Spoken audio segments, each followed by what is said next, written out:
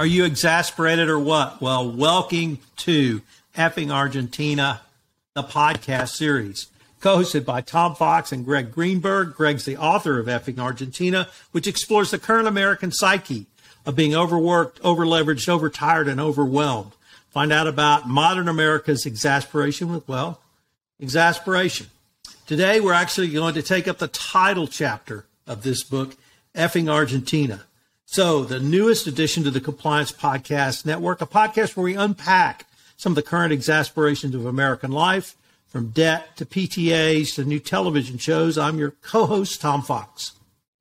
And I'm Greg Greenberg, the author of Effing Argentina and 10 More Tales of Exasperation. So this season on Effing Argentina, we're talking about exasperation. So each day it's nearly impossible to complete a full day without lashing out at some object, animate or otherwise, that's causing intense irritation. So in today's episode, we explore exasperation with the country of Argentina, national economies, and the entire global financial order. There you go, Tom. We're taking on a big topic today. And it's actually much bigger than that, because I have had that same exasperation on those issues from the legal perspective around Argentina. Greg, this seemed to me to be actually one of the most personal chapters in this book, because you've worked in the financial industry. And Argentina has taken a lot of us for a ride for a long time. And they've done that from the financial perspective. They've done that from the legal perspective.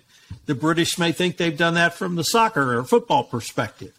So really, what's the genesis of this chapter? And the hand of God appears here in this podcast, ladies and gentlemen.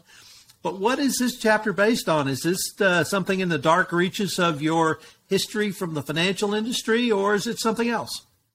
Well, I read the Wall Street Journal every day, and this was, I think it was last year during the COVID, and there was an article about how BlackRock, which is a major bank, a major financial powerhouse, they were upset because Argentina was not going to pay them back their $500 million that they owed them. And I'm thinking, Argentina has gone bankrupt how many times? I mean, even since I've been alive, maybe 5, 10, who knows how many times Argentina has devalued their currency or gone bankrupt. And I'm thinking, hey, BlackRock, why did you lend them money in the first place? Because they always go bankrupt, don't pay back their debts.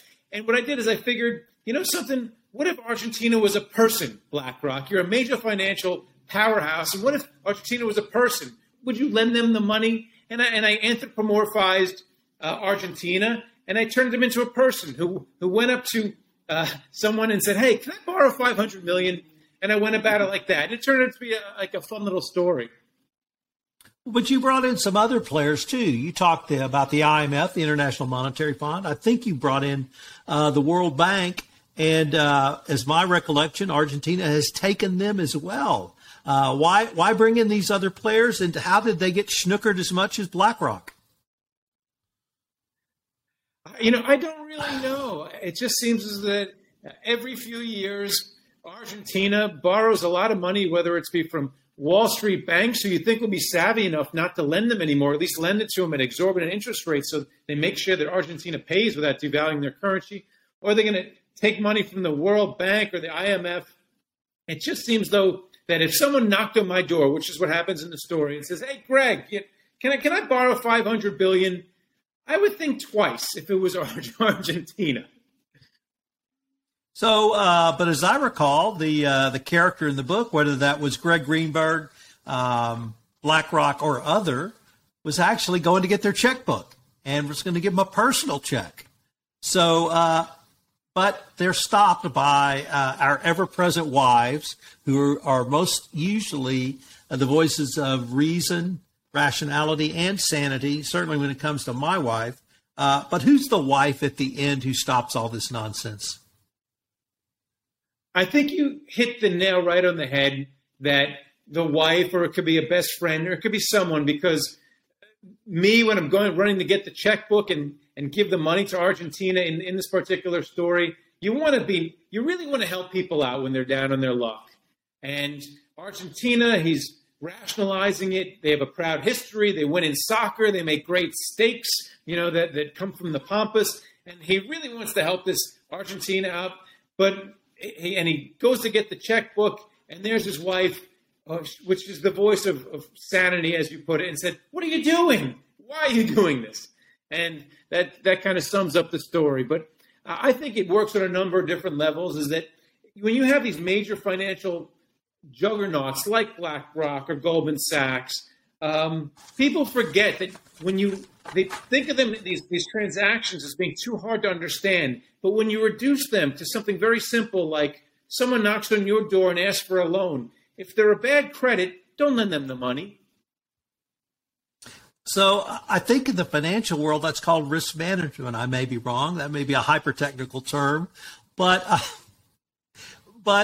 is that something you actually had to deal with either in your financial analyst role or when you moved over to looking at commentary?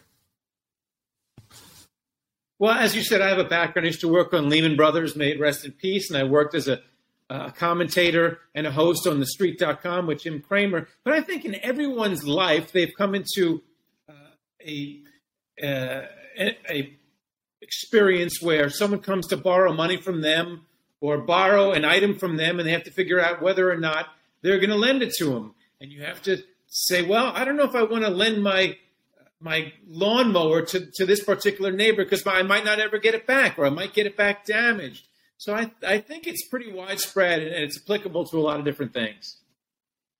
So for our quote, I'm not sure the protagonist in our story makes the quote. It frankly wasn't clear if this was you or someone else. So I've listed the author as anonymous. But let me read the quote because I want to explore this. It was really an interesting section, I thought, of the story. Quote, "For a brief moment, I felt really good about myself. This is not about Argentina, I thought.